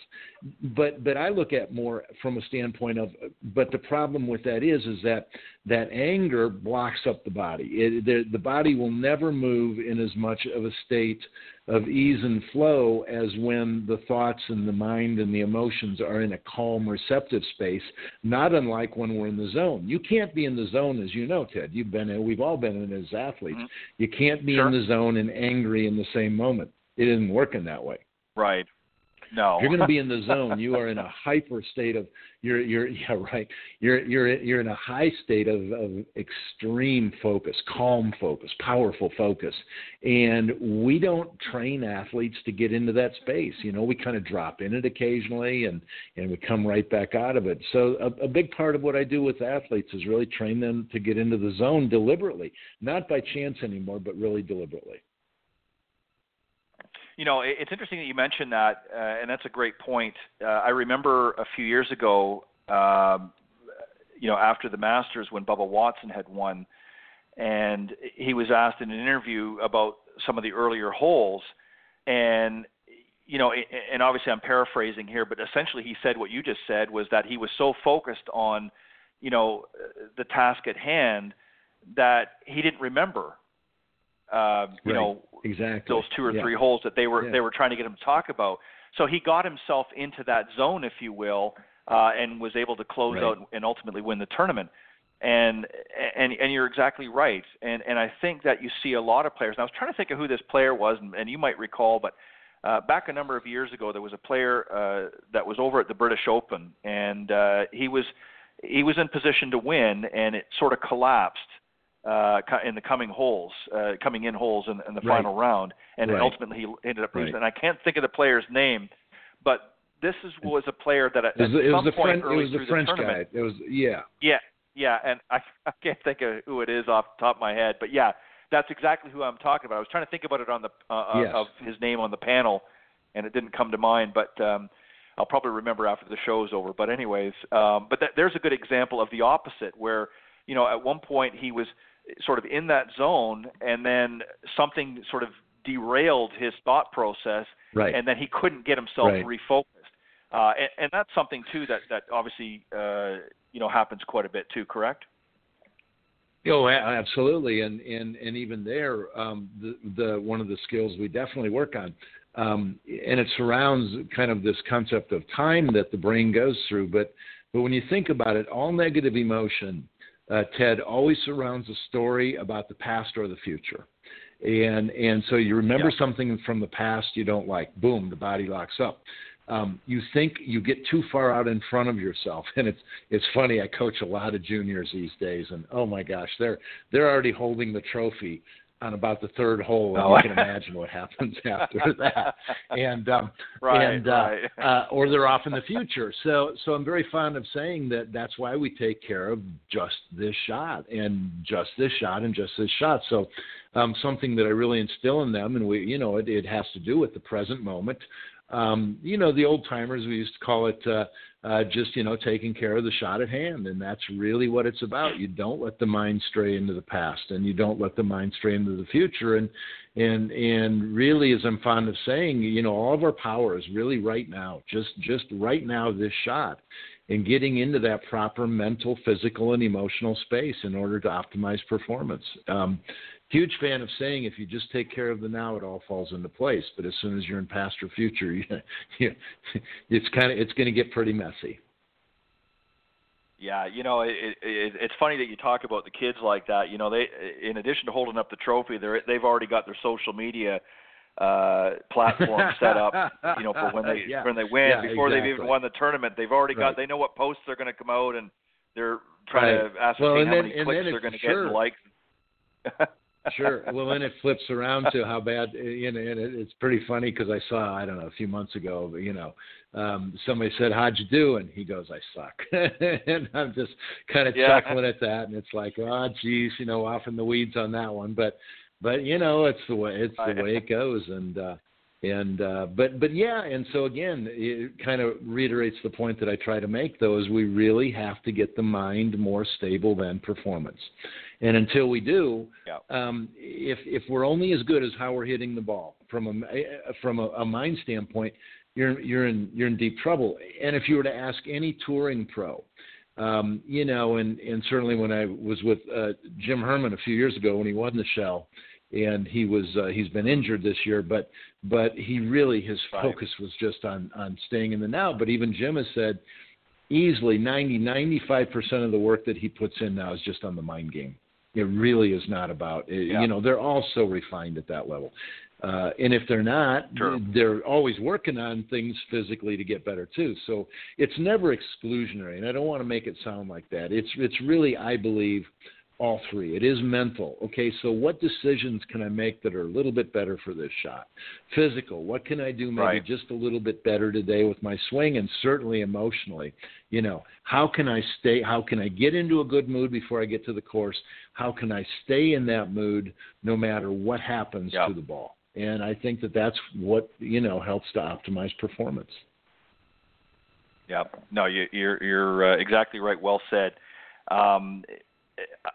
While we're talking of kids here, I want to talk just a little bit here about college, because obviously I know you do some coaching and a lot of consulting to Division I athletes, both golf and non-golf, but obviously we're going to focus on golf here. But and you've helped a lot of them, really, of these junior athletes, receive a full ride, in college with their scholarships. So if you had some listening ears right now, that whether it be some college kids that are tuning into the show, or even parents, and you had their ear for a moment or two, what do they need to do? What do college athletes need to do to better prepare if they want to play Division I golf? And it's not just so much the physical side, but what do they need to do to give a chance? Because it's competitive. Oh, it's very competitive. In fact, it's gotten almost into a big business. It's a great question. And what I try to relate, and again, it's the whole concept of the now, and that if they're out there as a junior in high school and they're worrying during a round of competitive golf what that shot means for their chances of getting a college scholarship, their mind's not where it needs to be. And yet we can laugh about that, but I can tell you just about every one of them goes through that, as do players on the mini tours, by the way, who are, I have a story from several years ago. A player of mine was, he was in a 3-day mini tour event down in Florida, and he hits a pretty wild shot on about the 14th hole or something like that. Now, this was back in May. And so the story as I tell it is, did his mind go to, what does this bad shot mean for the hole? And it's like, no, it didn't stop there. And what does it mean for the round? No, it didn't stop there. What does it mean for this tournament? No, it didn't stop there. It was, what does that bad shot I just hit mean for my chances of getting through tour school in 3 months? Which just tells you they are so far off in the future with nothing that they can control. So they're just way too far down the road with their thinking, which is why they really need to just bring it back to the only thing they can really manage quite effectively is just this shot right now. Now, getting back to your question, though, because it is a great question. It's one that I have a lot of discussions with my juniors and their parents. College coaches are online all the time looking at their scores. They already know what these kids shoot in tournaments. So for the kids to be so preoccupied on score is a little silly because the coach isn't even going to come to look at them if it was just about score, right? They already know what it is. And so they already know who kind of they want and they don't want. And what they're really looking for, college coaches, what they're really looking for is they're looking for character.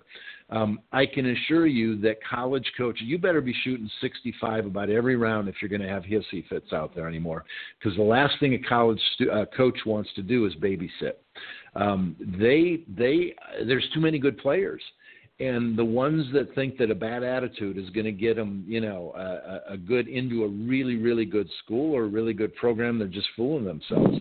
A coach is far more interested in seeing a kid hit it in the water or out of bounds and seeing how that kid handles that adversity than they are with what they shoot on that given day. Fascinating. Yeah, I agree. It is interesting. Because they already know what they're shooting score-wise. Right, exactly. And I think from the parents' perspective too, I think a lot of parents don't understand, they're sometimes working their kids to death. The kid wants to get into college. They want to, get on the golf team. What would you say if you were having a conversation, if you had the parents here, what advice would you give them? Because I think that's important as well to throw in there, because I think a lot of parents sometimes just get a little bit over anxious and they want their child to do well and they want their child to be successful, but a lot of times they can get in the way and next thing you know, the kids, they don't understand why the kid's packing up the clubs and he's not playing anymore, he or she. So what conversation would you have with the parents? Well, it's interesting because there was some research that came out several years ago, and I was speaking with a couple groups up in Canada a couple of falls ago, and somebody brought up the research that said that the biggest reason that juniors quit golf is the car ride home after a tournament, and basically getting grilled from mom and dad. Why did you hit that shot? Why did you, and when the kid just needs the space to kind of settle down, they're getting grilled or they're talking about it or whatever. I found that very interesting, and that, that well-intentioned parents, and again, totally no finger pointing here at all. The thing that I would suggest, though, that most parents and coaches could do would be to ask the question, how can I help you? Rather than to assume that they know what's better for the kid. Because think about this, we can only perceive the way we perceive based upon where we're at emotionally. Again, we get back to the emotions. When you are in a good mood, you're in a much better chance of being receptive to feedback than when you're already pissy and upset over a really bad round of golf. You're not in a good mood. And I don't know about you, Ted, but the last thing I would want would be anybody in my face if and I still compete a little bit, and if I've had a bad day, I just need a little time to lick my wounds. And last thing I would want is somebody in my face saying, that was really a bonehead decision you made back there on number 3. I don't understand it. Yeah. And yet it's what happens, and not just parents, but with coaches too. So I think in genuinely meaning, hey pal, how can I help you? You need some space. Great. Let me give you some space. Do you want to talk about it? Yeah, let's talk about it. But you know too, and you probably heard this, but and I love this, is that golf is the only sport where there's more teachers than students. And it certainly lends to, there's a lot of people out there that want to offer a lot of unsolicited advice. And I guess as a peak performance coach, I'd say that in my opinion, I just think that's the absolute worst thing we can do. You wait to be asked for help. And for what you know. Yeah, I always find it interesting. I don't go on that much obviously when I'm promoting the shows and that I'm on social media to, as I did with this show. But what was always kind of interesting was in a lot of the social media forums, especially the golf forums like on Facebook. You will see somebody will post something, and then about 35 to 40 people will jump on, giving every imaginable scenario for that particular topic. Yeah. And it's not that they're soliciting; they're just saying, "Hey, blah blah blah blah blah," whatever the case may be, and everybody's got to chime in. And the next thing you know, within about 10 minutes, they're fighting and feuding. Right. And what they don't understand is that it's not just fellow golf professionals that are watching these forums. There's also some potential students out there, and if they see that it's a drag down, chest beating, whatever you want to call it, it's not good for the business. And you're exactly right. If it's not solicited, then don't throw your 2 cents in. And it's not an easy thing to do sometimes as human beings, but you're exactly right. And parents the same thing. Yeah, parents the same thing. When if their child wants to play, certainly encourage them, and as you suggested, ask how they can help, but then back off a little bit and let them, because what ends up happening is that there's so much pressure, and hormonally at that age too, all cylinders are firing. We haven't even talked about that yet. Yeah, exactly. Right, and so they're already very emotional, and now you've got a parent who, even though they don't always come out and say it, the child obviously wants to impress their parents. They want them to make them proud. Sure. And if you've got a parent that is constantly criticizing, every move that they make, suddenly the child decides that, hey, I can't deal with this, and maybe a good career is gone by the wayside. I want to move on, and I want to ask you, this is really sort of a final question, but it'll probably take you a few minutes because there's different components to it. You've obviously developed a very effective mind coaching. You've actually put together a number of stages in your process, and I want to read them out, and then I want you to sort of walk us briefly through a little bit on each step. You talk about step one is sort of developing that emotional stability. In step two, you talk about proactively assessing states of peak performance, and the third step, of course, is the mastery of self-coaching. Walk us through a little bit on each stage of that coaching strategy that you've put together, and explain to people what you're talking about and effectively what you're doing. Thanks for asking. The first stage is really about getting the volatility out, and so it's getting some stability in. If again, kind of what we alluded to a little earlier in the show is if all they're doing, it's almost like Pavlov's dog, where you ring the bell and the dog salivates. If all somebody does is hit a shot and slam a club and hit a shot and slam a club and hit a shot, I jokingly say sometimes, I swear I've got some mini tour players who have probably hit 1 million balls, and 999,000 of them have been from an angry state of mind. We've really got a pattern going there. And the great thing is that they realize on some level that's just a behavior that has to go away. And the thing is, Ted, is they just don't know how. They're just so used to getting upset. And really, even as juniors, they were never even taught another way. We don't really. It's funny, isn't it, how even in colleges and high schools and whatever, it's quite interesting that if I hit a bad shot and I don't show you that I'm upset, if I was to just remain calm and detached with an attitude of let's go, I'd really be the weird one out there. And that's tough for them to do, as opposed to I'm just going to, I need to behave like everybody else does, even if it's not helping me. So the first stage is really, it's a process a lot of times can take anywhere from 6 months to a year of where we're really getting that, volatility out of there. Or I would dare say, flip side of that coin is there can also be a lot of lethargy, that they're not really engaging enough in it. See, in the world of energy, we're either generally too wound up or we don't have enough energy in the process.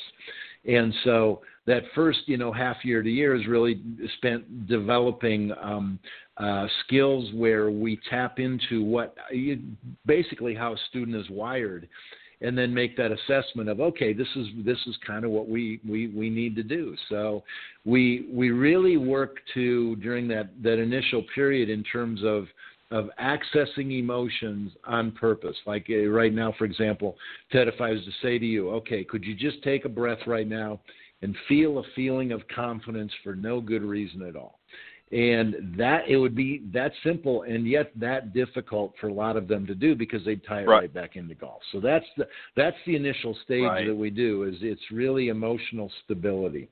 From there, it turns into, then we get more into how it is done for every shot, and we get really, really fine-tuning into the whole process, so that if it's breaking down, where is it breaking down? Is it breaking down before they get to the course? Is it breaking down in the pre-shot routine? Is it breaking down during the swing itself? Is there a level of acceptance of the shot afterwards? So we keep fine-tuning, and then, before long, really, it just gets into where they're self-coaching. And so this is very different than, I would say, a traditional psychological approach, sports psychology, where, we go in every week and I just sit down and tell you about my golf woes or whatever. It's kind of a different process than that, in that we really keep it very proactive.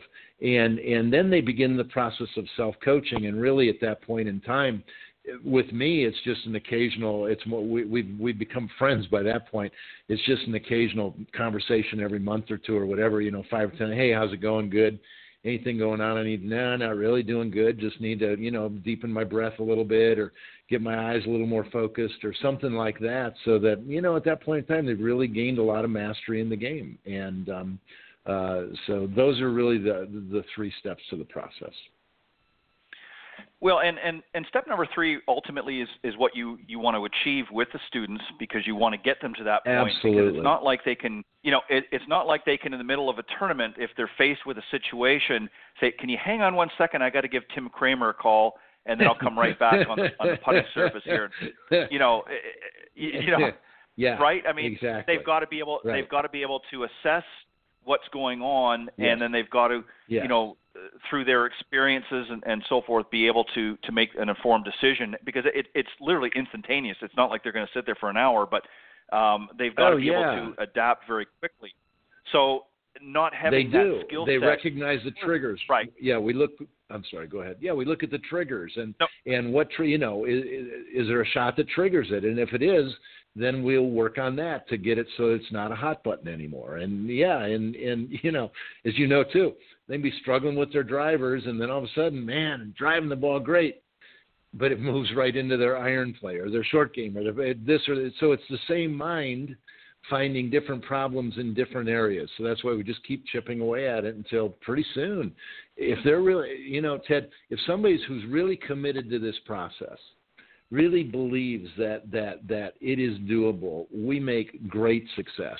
Somebody with a bad mood or a bad attitude is just, they're never going to get this stuff. And that's okay too. And again, no judgment on my part. Not everybody's ready for this work. Yeah. And there will always go ahead. No, your turn. It's a process. I mean, it's a process. I mean, they have to spend as much time on this area as they would going out and working on the physical part of their game. In fact, probably more so, because, as I said earlier in the program when the panel was here, if you wanted as a player, do you want to be remembered for the trophies that you hoisted up at the end of the day, or do you want to be remembered as the best ball striker who never won a tournament? And, I think it's right. I mean, as a player, I mean, there's a lot of them that focus on certain key issues to the point where it actually cripples them.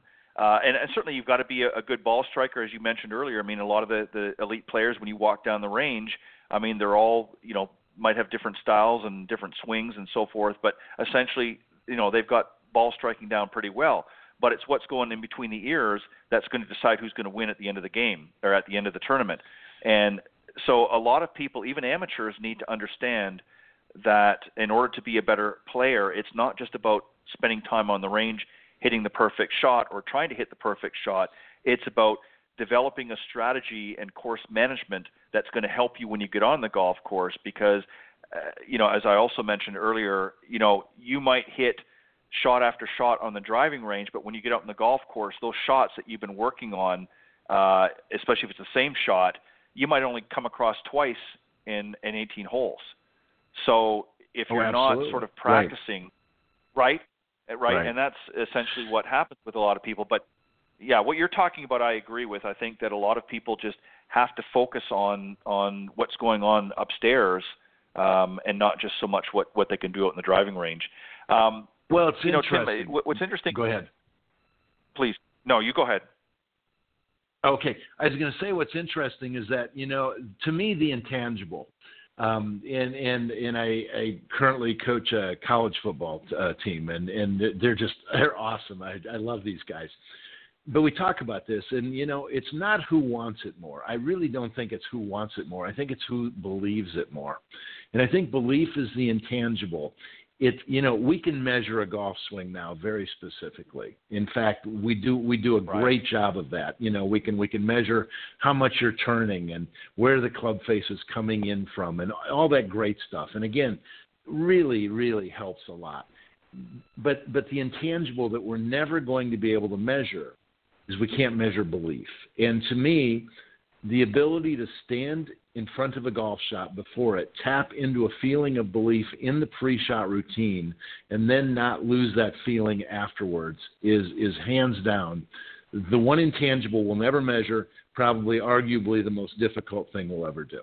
And it's why we keep returning to the swing with the idea that if my swing just gets good enough, I'll hit better shots, and my mind will be in good shape. And unfortunately, it just never works that way for very long because we can't sustain ball striking for that long. And then, that's why we're up, down, up, down. It's interesting that you mentioned that. I remember a conversation that I had on not this show, but on my Tuesday morning show as the Women of Golf. And we talked about this very thing. And one of the guests brought up an interesting discussion about Annika Sorenstam some years back when she was still playing competitively, and I think it was just before she won the U.S. Open. And one of the things that she was struggling with was on the golf course, she was thinking about nothing but every single shot, and really wasn't clearing her mind, for basically 4.5 hours, and it was just mentally draining her. And it was suggested to her. Right. It was suggested that nobody, certainly anybody human, can't go 4.5 hours and think nothing but, course management and strategy the whole way. You've got to have a little bit of a breather. So it was suggested to her at that particular time. She had, I think, recently moved into her house, and she was planning on doing some renovations. And it was suggested to her, why don't you think about what you're going to do with the kitchen, in between shots. Right. And long story short, fast forward it. She did just that and started thinking about things. And then, of course, when she got back up to the ball, she, her singular vision, if you will, got back on the task at hand, hit the shot that she needed to hit, and then started working on her kitchen, to the next shot. And what was interesting was that strategy actually worked for her, and she ultimately went on to win the U.S. Open at that particular time. So, that's really something that I think a lot of people, as you said, if they keep going back to the shot all the time, it's going to work against them at some point. Well, and what I'd like to say too is that in the example you gave with Annika, certainly it points to the a lot of what the research is showing us now is that and it gets back into this world of energy, but that the body just wants to feel ease and flow, and so it does not care what you're thinking about. If you're thinking about something pleasant, it's relaxing into the state of peak performance that we want. So you can be, in between shots, you could be thinking about your puppy. You could be thinking about, really anything pleasurable that you want, and that would be a greater gift to you than trying to grind it out for 4.5 hours just thinking about golf, but all you're doing is getting so uptight that you're just locking everything up. So that's kind of the exactly. rationale behind that yes, and then when it is showtime for the shot, you do have to have that ability to turn it on and turn it off. But boy, when it's off time, find anything you can think about, just to be happy. It might be looking at a cloud, it might be looking at the grass, it might be having a chuckle with somebody, but just avoid negative, toxic conversations or thoughts at all expenses. And then again, time for the next shot. Let's go. Here we go. Get in the routine. Hit the shot. Let's go. Boom. Done. Time to relax and chill again. And it's a rare bird that can do that. Yeah, and jokingly, people used to look at Freddie Couples. When he was walking around the golf course, it was like he was going for a walk in the park. And obviously, he was momentarily taking his mind out of the game, and literally in his mind he probably was going for a walk in the park, and that's why he was always a very calm sort of a carefree player, and people thought, well, sure, he didn't seem very serious on the golf course. Well, he didn't want to be serious on the golf course, and he's had a very successful career. Unfortunately, his back has been his demon, if you will, but he's always been a very calm and relaxed player. And another one comes to mind is Ernie Els. Same thing, very relaxed, and they're great examples.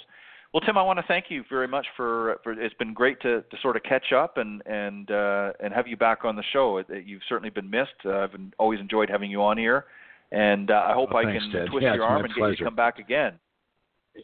You would not have to twist hard, and always a pleasure with you too, and nothing but the best to you and your wonderful show. I know you just keep getting interesting guest after interesting guest, and what's always kind of fun is our passion for this game and helping people to improve. That's right.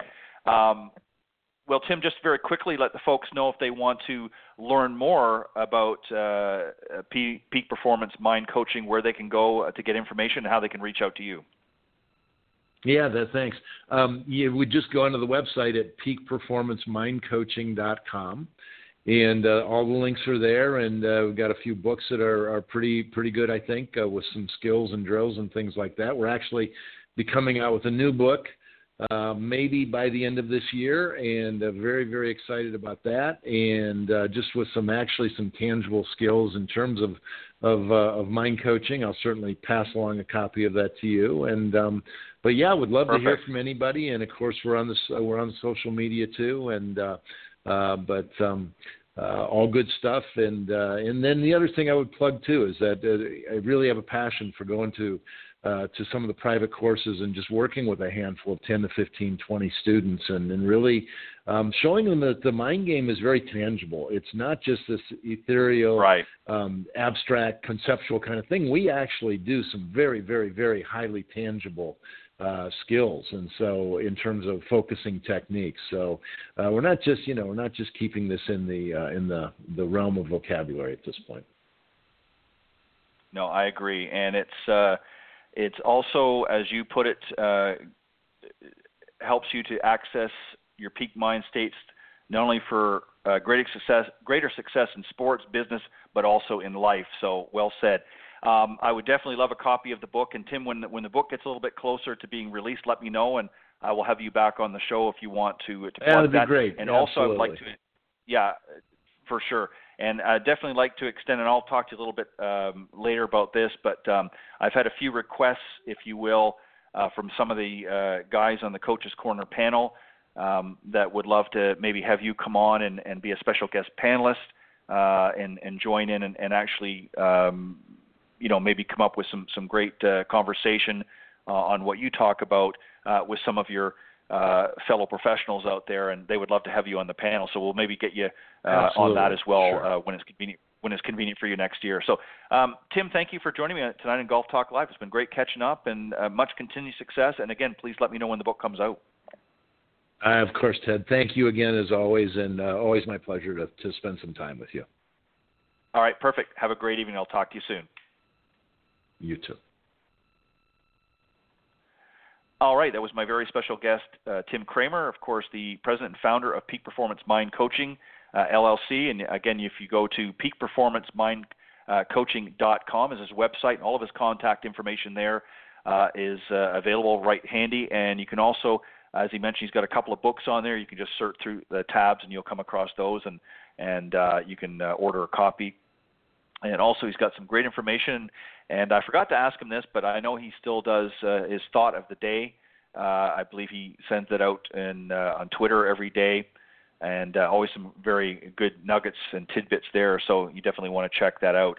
And I believe you can also subscribe to his email list as well, and get some information sent directly to your inbox. So you might want to do that as well. Again, special thanks to the Coaches Corner panel tonight, John Decker and Pete Buchanan. Pete and John, thank you very much for always bringing your best to the Coaches Corner segment, and also again to Tim Kremer for coming on and having a great conversation. On that note, I will see you next week with another great round of Coaches Corner and another insightful guest. Be sure to tune in next Thursday here on Golf Talk Live. God bless everybody, and have a great week.